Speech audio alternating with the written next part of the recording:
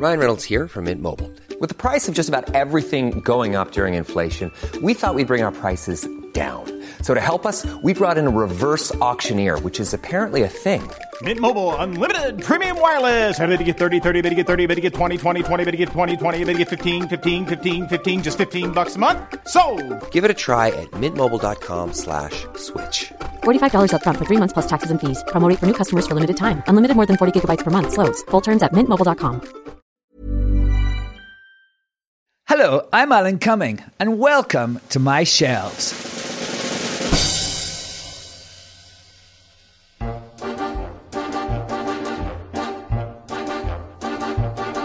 My shelves are sort of a museum of my life. I like to keep things from my travels that are, to me anyway, the very essence of the experiences I've had. Sort of portals, if you will, to a specific time and place. And the inspiration for stories and memories and musings. Here's one of my favourite pictures. I found it in the attic of a flat I used to live in London. And what it is a sort of a sepia sketch of a little Boy Scout, a little sort of camp little Boy Scout who's got his hand on his hip and one leg kind of at a jaunty, slightly showgirl kind of angle. And he's looking over his shoulder, and over his shoulder, touching his shoulder, is Jesus for some reason. I have no idea either. Here is one of my favourite cushions. I love a cushion. And here's a cushion with my friend Esther the Wonder Pig's face on it. If you don't know who Esther the Wonder Pig is, please find out immediately. And today, my guest is my old chum and mucker, the incredible, hilarious, gorgeous Jane Horrocks. I'm quite positive and kept saying, no, I'll definitely see you Monday. The show must go on. This'll all be over by Monday. Flash in the pan pandemic. Welcome, bienvenue, welcome. Jane Horrocks is a total legend in the worlds of theatre, film and television.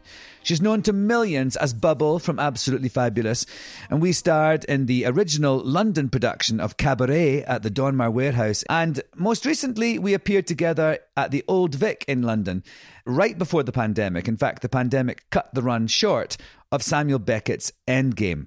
But we first worked together and met in 1993 in the movie Second Best, directed by Chris Menges, which we shot in Wales.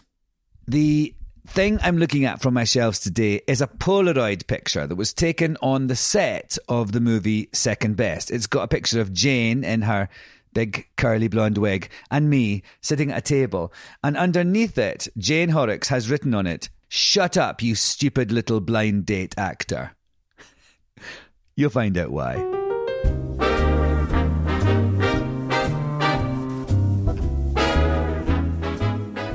Had we met before we did Second Best? I don't think we had, I don't think we had either. I think that must be when we met. So that was 1992. 93. Was it? Was it 93? Yeah. Oh, at the beginning of the year. Oh, yes, I see. It was 93. So that means so that was 93, 2003, 2013, 28 years ago. I've known you for 28 years. Isn't that funny? I just think that's like... It's just things like that are just hilarious. And just like, that thing, I'm always marveling when I see, like someone who I'm chatting to with you came out of your vagina. Things like that. And also when you can say like 28, we've known each other for the length of an entire person's life. Yeah. A whole life. And it is a whole lifetime ago, actually. It is. So I've got this Polaroid. I sent you a copy of it. It's just hilarious. And... I've forgotten. You sent it to me, and I've forgotten about you, stupid blind date actor. Well, what it was I had done a comic relief thing recently.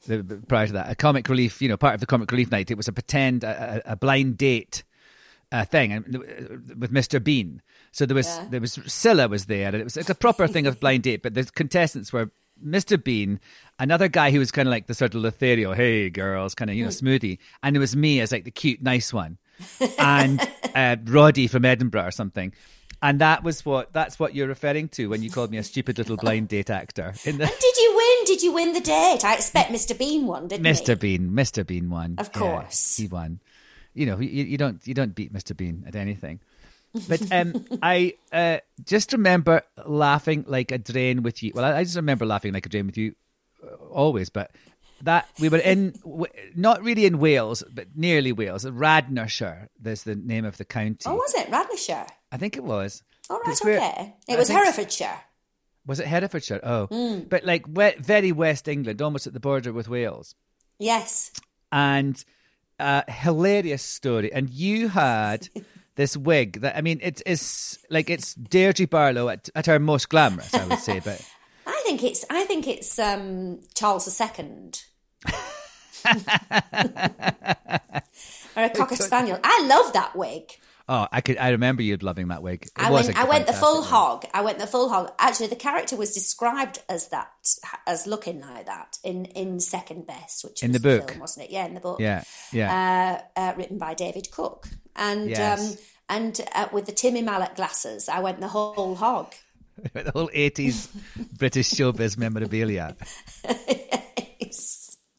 William Hurt didn't stand a chance. He did not. He did not know what hit him. And it's just the idea of seeing William Hurt in a little English village in his wellies, and it was so cute. Like I remember when he was trying to sort of, because he had to have this relationship with the little boy, and trying to sort of befriend the little boy and kind of chat to him and make him feel comfortable and I remember he gave him a copy of Hamlet as a present, and I was like, "Oh, Bill, just no, get him like a video game thing or something. Don't get him Hamlet." And also, somebody else said, and it was one of those reduced price Hamlets, one of the kind of £1 Hamlets, Shakespeare that you get in the supermarket. Shakespeare for £1. Oh gosh, yes. No, I remember the little boy really liking us because we were silly. I remember us sat round a table with William Hurt, the four of us, and the lad just wanting to be really daft with us, but having to be sensible with William. Yes, because they were doing serious acting. I know. But we should have been doing serious acting, but we just weren't. So for those of you who don't know who Deirdre Barlow or Timmy Mallet are, I should just explain. Deirdre Barlow was a fictional character on the English TV soap opera Coronation Street, who had big glasses and curly hair, lots of it, and was much loved, indeed, like Jane Horrocks. Timmy Mallet was a kids' TV presenter in the 80s who had very loud shirts and glasses and bow ties and a giant pink foam mallet known as Mallet's Mallet.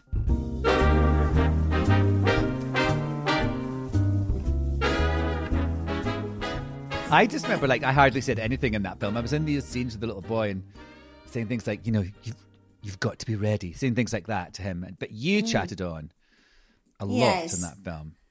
Yeah, well, I was doing a cocky sort of Manchester one time. That's I remember right. rightly. Yeah. Thanks, Deirdre. Did you go there for a long time? Were you in that? I can't remember where we stayed. Do you remember? I think we were there for about the same time. I don't think we were there. I don't think you were there any less than me. I don't know. I think I might have gone away and come back. Right, okay. Remember. Well, I think I probably did as well. No, I don't think I stayed. I remember us being in the makeup truck. And did you come racing in saying somebody had been bitten on the bottom by a dog? I don't remember. I remember somebody died. Do you remember? Remember the man who drove the makeup bus died? Do you not remember that? No, I don't remember that. So, I'll tell you about that in a minute. But tell me about the bum incident. Well, it was. I think everybody was very serious in the makeup truck, and because Bill was there, probably. Yes, yeah, it was. Yes. It was a very stilted conversation because he didn't like saying good morning to people because that was just sort of trivial. And what does that mean? Good morning. Do you think it was because he was doing method? He was being in character or something? I think so, perhaps so. I don't know. Yeah. I don't like that. He was very heavy and sort of, if you asked him, something simple, he'd go into a very deep answer, which none of us understood. No. So I remember once he asked me a question about something, blah, blah, blah, and I went, oh, God knows. And he went, yes, he does, Alan. Yes, he does. And I was like, oh, Christ. Anyway, so his makeup artist, as a result, didn't ask him any questions because she knew she'd get a monologue of something very deep.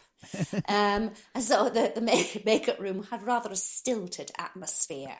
And then you came bounding in with your usual energy and told us that somebody had been bitten on the bum by a dog. Hold the front page. I don't remember that at all. I wonder who it was. I don't know, but it was just such a relief. Thank you, Alan. Thank you for cheering us up. But then when the man died, so the man who drove the makeup bus died, right? And we were in makeup, getting all dolled up, and they said to us, we're going to stop filming today in honor of this man, and so just when you leave the bus, just be aware that he's still outside. And I was like, what? And so we walked outside the makeup bus, and there was like a dead man on the floor with his feet sticking out of it. He had a blanket over him, but he had his feet sticking out. Really? And that was him? Yeah. Yes, the man who drove the makeup bus, he died. And maybe you weren't there that day. I didn't see him. Maybe you weren't working that day. No, I wouldn't. But I remember the lady who was working, one of the people who was working was Doris Hare.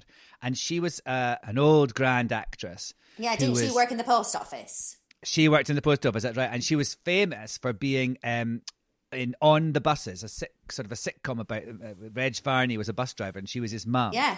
And she would always say things like, oh, Olive, things like that. And she, actually, I'm looking her up on IMDb right now, and guess what? Second best is her last credit. Oh gosh. Yeah, really?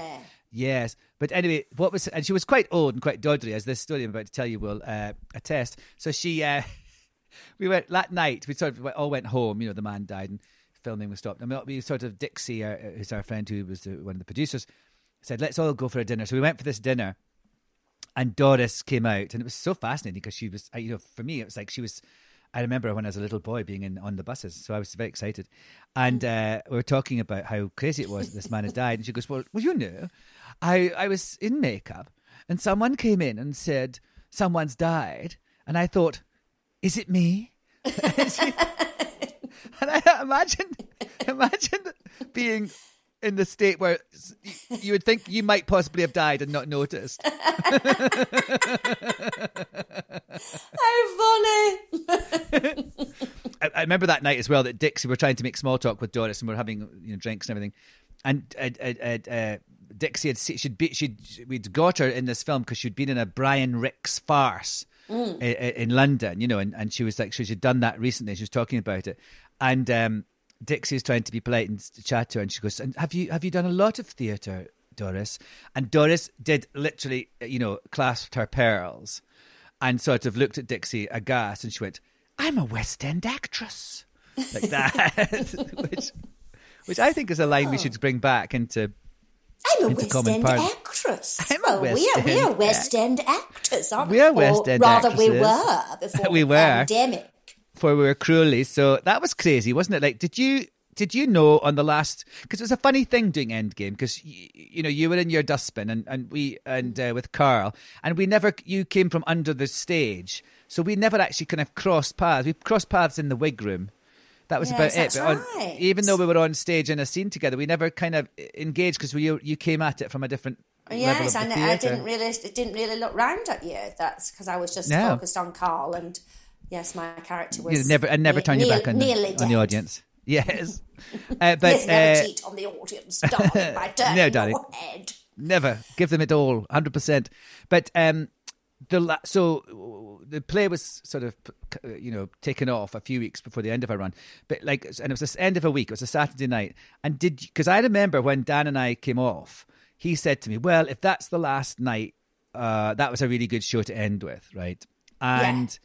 And so I realised now, looking back at it, we kind of knew, because I think they'd stopped the flights. They'd set that the American flights were going to end on the Monday night or something, and we were wondering if we were going to, But so did you know that it was going to end, or did you have an inkling? No, I didn't. You just got a call on the Sunday. Kind of, sort of an inkling, because people kept saying to me, "Oh well, we might not see you on Monday. This might be it." And I'm quite positive and kept saying, no, I'll definitely see you Monday. The show must go on. This'll all be over by Monday. Flash in the pan pandemic.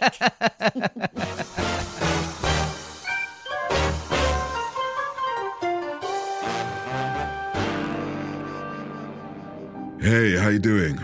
My name is Elroy Spoonface Powell, Spoon the Voice Guy, and I just want to tell you about a new podcast called Death of a Film Star.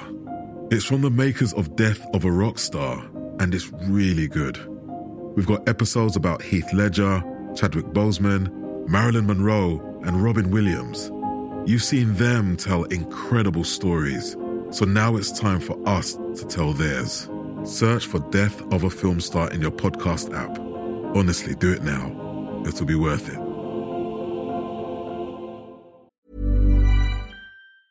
Ryan Reynolds here from Mint Mobile. With the price of just about everything going up during inflation, we thought we'd bring our prices down. So to help us, we brought in a reverse auctioneer, which is apparently a thing. Mint Mobile Unlimited Premium Wireless. How to get 30, 30, bit to get 30, bit to get 20, 20, 20, bit to get 20, 20, bit to get 15, 15, 15, 15, just $15 a month? Sold! Give it a try at mintmobile.com/switch. $45 up front for 3 months plus taxes and fees. Promo rate for new customers for limited time. Unlimited more than 40 gigabytes per month. Slows full terms at mintmobile.com.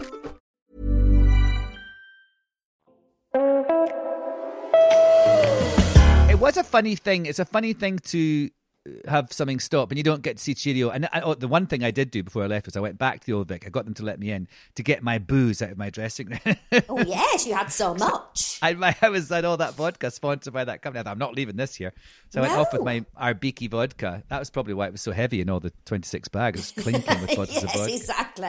Oh, yes, I know. I mean, it was so weird because I think that we were contemplating going nightclubbing that night. Yes, and then we had a big night planned. You said to me, maybe not this time if this it was virus is getting a bit out of hand. Naaman, who is my dresser, said that the place we were going to go, he said, it's really sweaty, it's really small, it's going to be full of, he said, it's going to be full of flight attendants making out with each other who've flown everywhere and have got, and I thought, oh my God, it's just like a petri dish. So we didn't go, but we did go to the Box a couple of weeks before. Yes, we did. Do you remember that? But I'm not sure how much. Remember, because I remember we. Oh yes, I'm not sure how much you remember, Jane. We'd all been drinking, but it was. Yes. I remember there was. It was the Box, and there's one in London, there's one in New York, and it's a racy club, and and you hadn't been before, and I was saying, and we were talking about the show. We were waiting for the show all night, waiting for the show to come on because we knew there was going to be really saucy, racy acts, sordid.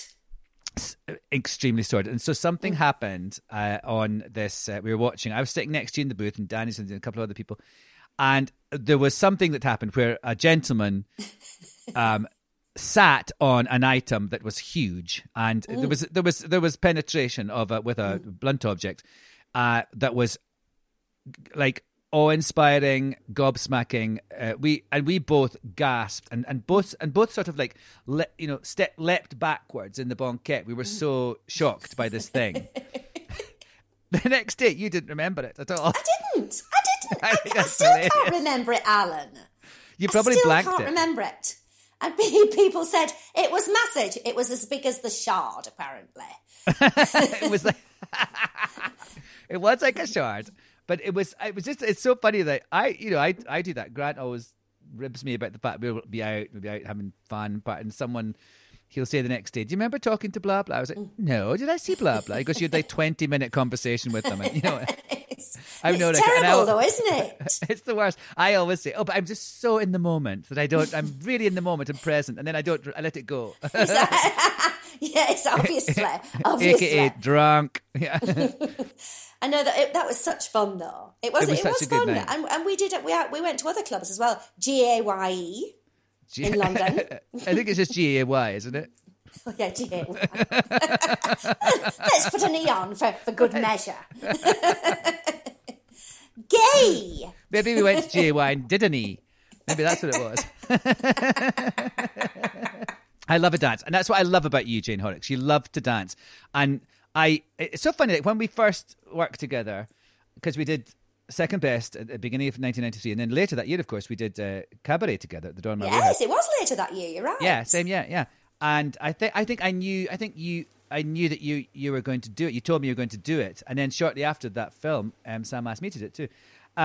But I wasn't really a dancer. No, I mean, I was sort of married, and then I sort of, it just wasn't.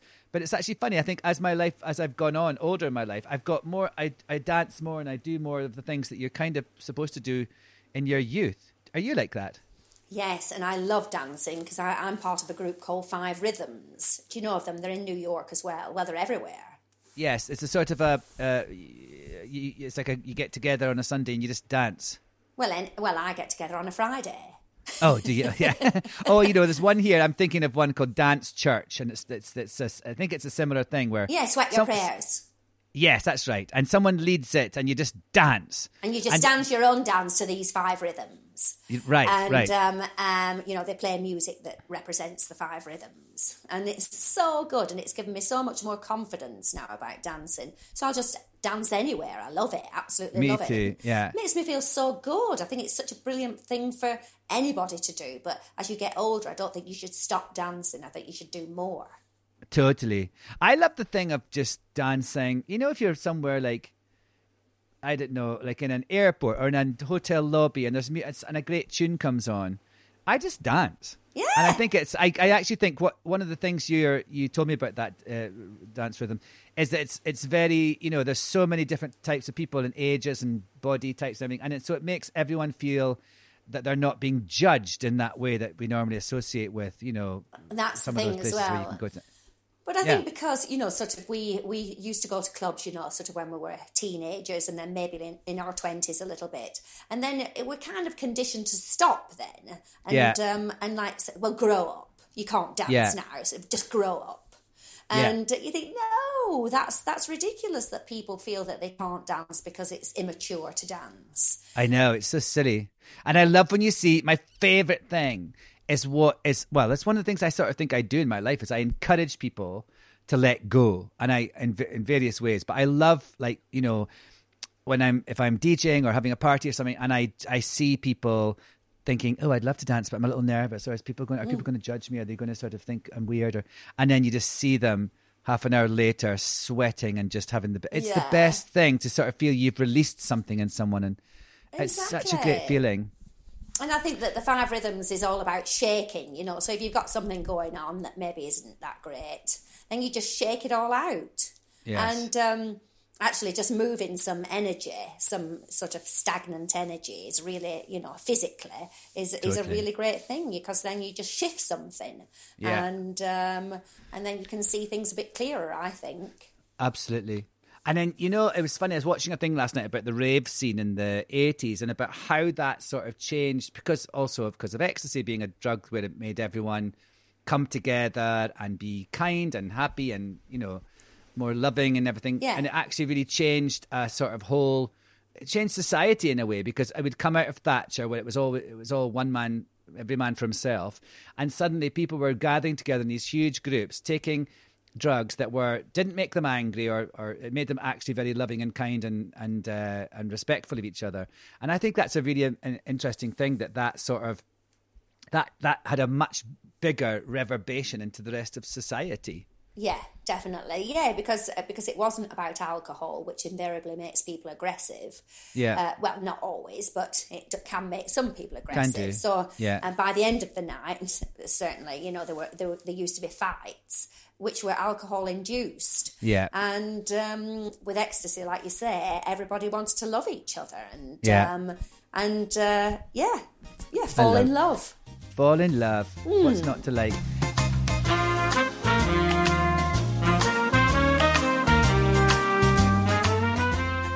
I wanted to talk a little bit about, the rather galling yet hilarious situation between the two times we worked. In 1993, you played Sally Bowles. You were my sexy co-star in Cabaret, and then all those years later in Endgame at the Old Vic, you were my mum in a dustbin. Yes. How do you feel about tragic. that, Jane Horrocks? Yes. Tragic. So in 1993, when we did Cabaret, it's so interesting. When I did it in New York a few years later, I got so much sort of like, oh, you know, everyone was talking about, did I try and do it differently from Joel Grey? Was I, you know, was it loads of stuff about Joel Grey. And, you know, it was funny because when we did it in London, I didn't think about that at all. I didn't, because I guess, you know, Joel was known for doing it on the theatre as well in New York and everything. But I wondered how it was for you playing Sally Bowles, which is such an iconic role. And did you feel sort of the weight of people's expectations or pressure in some way? What, because of Liza Minnelli? Yeah, I guess, yeah. Yeah, well, I mean, it is an iconic film, isn't it, Cabaret? So yes. I suppose, I mean, I think the thing that I felt, because in the book, I'm a Camera, you know, it describes Sally Bowles as being such a rotten singer and a rotten performer. Yes. I thought, well, actually, if you're going to bring any truth to this on stage, then, you know, present what is in the book. Yeah, because I mean, if she was such a big star, she wouldn't be in that little skeezy club. Exactly. Of course you wouldn't. And so yeah, it was nice, and we both probably got to work with John Kander on the music, because you know that we were so fortunate that he came over and worked with us for a few days. Yeah, and I remember practicing Cabaret with him, and he said you can either sing this as a celebratory song or a purge. He said, and I suggest you sing it as a purge. And he played the piano and he hammered the keys. It was like Sid Vicious playing the piano. Wow. It was like sort of so angry how he just belted the keys. And I thought, that's it. I mean, it sent shivers down me. I thought, I've got to do it like this. It's got to be the Sid Vicious or the Johnny Rotten version of the song as a purge. And wow. It was amazing. I remembered that. Like, I remember your hair was sort of wet and plastered down, and you were you're pale, and it was like you were screaming, and your face was kind of contorted on that last note, and your arms were really sort of, you know, taut and tight, and like you were flexing them tight to your body. It was a really incredible moment in the theatre. Yeah, I think. Well, you know, your performance was an incredible performance. No, you, darling. No, you. I mean, I think it was one of those, you know, kind of magic moments in the theatre where everything comes together and everything gels, doesn't it? And of course, we were working in the Dalmore, and they transferred it into a little nightclub, little club, little tables club where tables and chairs. And do you know that boy? You know that Punch Drunk Theatre? Is that the ones that do the immersive things? Like I love Punch. Sleep No More and those other. And it's all like you go into like an experience into. Yes. So in New York, there's one. It's obviously off right now, called Sleep No More, that's about sort of based on Macbeth and also a Hitchcock film kind of fused. And I was obsessed with it. Yeah, it's so good. And it's in this big, huge sort of warehouse that used to be a massive dance club called Twilo, actually. And so there's various floors and different rooms, and you're in a street at one point you walk down. So great. And I was obsessed with it, and I actually got to know some of the people in it. And then they said, would you like to be in it? Would you like to do... really? There's a bit, you know, you can do these one-on-one things. You play a character, and because the characters just wander around. Yes, of course, yeah. And there's ones where you actually do a one-on-one where you take a member of the audience who are all wearing masks. They're all wearing masks. And you take one into a room and you do a little thing with them. And I had to... Ooh. Yeah, so I did this thing where I played a doctor, and I took a person into the room, locked the door. Take down your panties. It was a little pervy. And I put them into a bed and I tucked them in like a mummy, so they couldn't move. Yeah, tucked them in. And music, you put music on, it's playing. And then I and it's this interesting thing, which is sort of a lot about what the spirit of Cabaret was, which is this sort of combination of sensuality and fear all at the same time, and I had to go into the person. They're like a mummy in this bed. They can't move, right? And I'm sitting on the side of the bed, and I started to go in towards them. And when the first time when I saw it, a boy did this to me, and I thought he was going to kiss me. I thought, oh my God, I'm going to make out with this hot boy. Fantastic. But that's what they do. And at the last moment, they pull away and something else happens. So it's this kind of you know, you have to sort of think, okay, I'm going. So I did that to people, to strangers. I would like go into them. I could see them thinking, holy shit, I'm going to make out with Alan Cumming. And then at the last moment, I leant over them and flicked a switch, and a light came on along the wall, and written on it on the wall was "The Raven himself is hoarse." You know, the line from Macbeth. Oh yes, yes. And then I started to like sort of, you know, make vomiting sort of movements. And inside my mouth, I had a little kind of nail that you would bang into the wall. And I sort of coughed up this nail into my hand, and then hugged them, and then put them outside again. It was mental. So I did that. It was so great. I loved it, Jane. And of course, you just kept doing it to different people all night. Anyway, I did it 2 times, and the second time I met the boy, Felix, his name is, who's the person who invented Punch Drunk Theatre. And he said to me, "Gosh, you doing this tonight, Alan? It's kind of like everything coming full circle." I was like, "What do you mean?" And he said that when he was a little boy, when he was in his teens, he was brought to see cabaret at the Donmar Warehouse and sat at a little cabaret table with a little light on it. And, you know, and he said that was kind of the start of him thinking about immersive theatre. Oh, really? How so amazing. In a way, actually, it was sort of groundbreaking in those ways, because it was immersive. It was, you are supposed to believe you're in the club. You were kind of to all intents and purposes in this club. And also the other thing I think is interesting about it was that it did the thing which hadn't been done before, where there wasn't a band. The actors played instruments. Yes. And they were the orchestra. And that was a whole new thing. And now that happens all the time. Yeah, of course, that's right. And they were the dancers as well. Yes, the dancers played too. Yeah, they had to do all these. Yeah, they did everything. It's amazing, isn't it? It's so funny to think that you were part of something that sort of changed things, when at the time it just felt like a natural thing to do. I know. It was an iconic show. I'm very much ahead of its time. Directed by Sam Mendes. Sam Mendes, yes, indeedy. Lovely Sam. Jane Horrocks, it's been so nice to talk to you and to go on this little walk down memory lane, and I will forever be your stupid little blind date actor. I wish you'd won. If you'd won, your career might have gone in a different direction. if I'd beaten Mr. Bean. Do you know when we did that? When we did Blind Date, so Scylla was there, and like, so Blind Date was this real show, and so it was like the music, and you came out, and you know, and then she kind of did a little kick at the end. Hello, everyone. That's right. Here's number one. What's your name? Where'd you come from? Exactly that. So that was what. And the thing was, we were shooting it, and Scylla was taking a while, and she'd had a few glasses of champagne. We were told, and I could sort of smell champagne. That sort of funny strawberry, sort of bubbly, sparkly smell of champagne. I could smell it on her breath. She was a little pissed, and. And so and I was so kind of nervous, and we kept waiting, you know, and Rowan was very nervous. He was really kind of, you know, agitated about it all. And so it came, and I was number one. And so she said, "So, number one, hello." And I went, hello, Scylla, I'm blah, blah. And she went, stop. Normally I say, what's your name and where do you come from? I mean, if you want to change it, that's fine. If you want to change it, but this is the way we normally do it. If you're trying to pretend this is the real show, then we've got. And so I incurred the wrath of Scylla.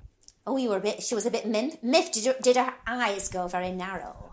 Well, it was so bloodshot I couldn't see. No, I'm really kidding. No, but she got a bit minty with me, and I was like, "No, Scylla, no, absolutely, whatever way you do it, let's try and do it."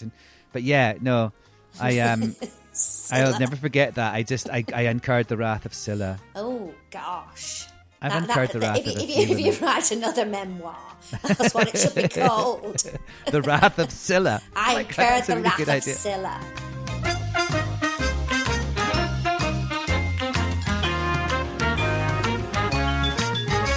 Anyway, I love you, Jane Horrocks. It's so good to talk to you, and I hope maybe we'll get to do Endgame again.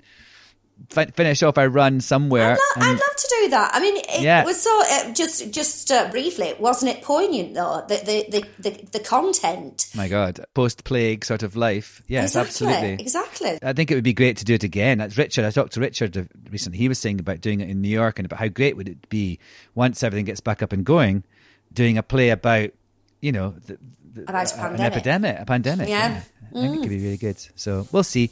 But I love you, and thank you so much for being on Alan Cumming's shelves today, Jane Horrocks. Oh, well, thank you for having me.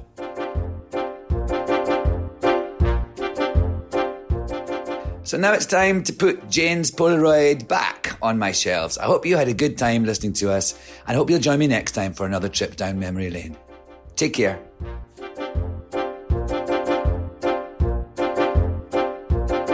Alan Cumming Shelves is hosted by me, Alan Cumming, and produced by the lovely Jack Claremont. We are part of the Acast Creator Network and the Crowd Network too. We just love networks. Another Crowd Network podcast to check out is The Joe Marler Show. Joe is an England rugby player, but here's the catch. His guests are normal people doing normal jobs. He's meeting teachers, chefs, stunt women, tattoo artists, marine biologists, astronauts and soldiers. And he's asking all the questions you or I would ask. It's as simple as that, but it's also charming because everyone is interesting if you ask the right questions. Just search for The Joe Marler Show in your podcast app.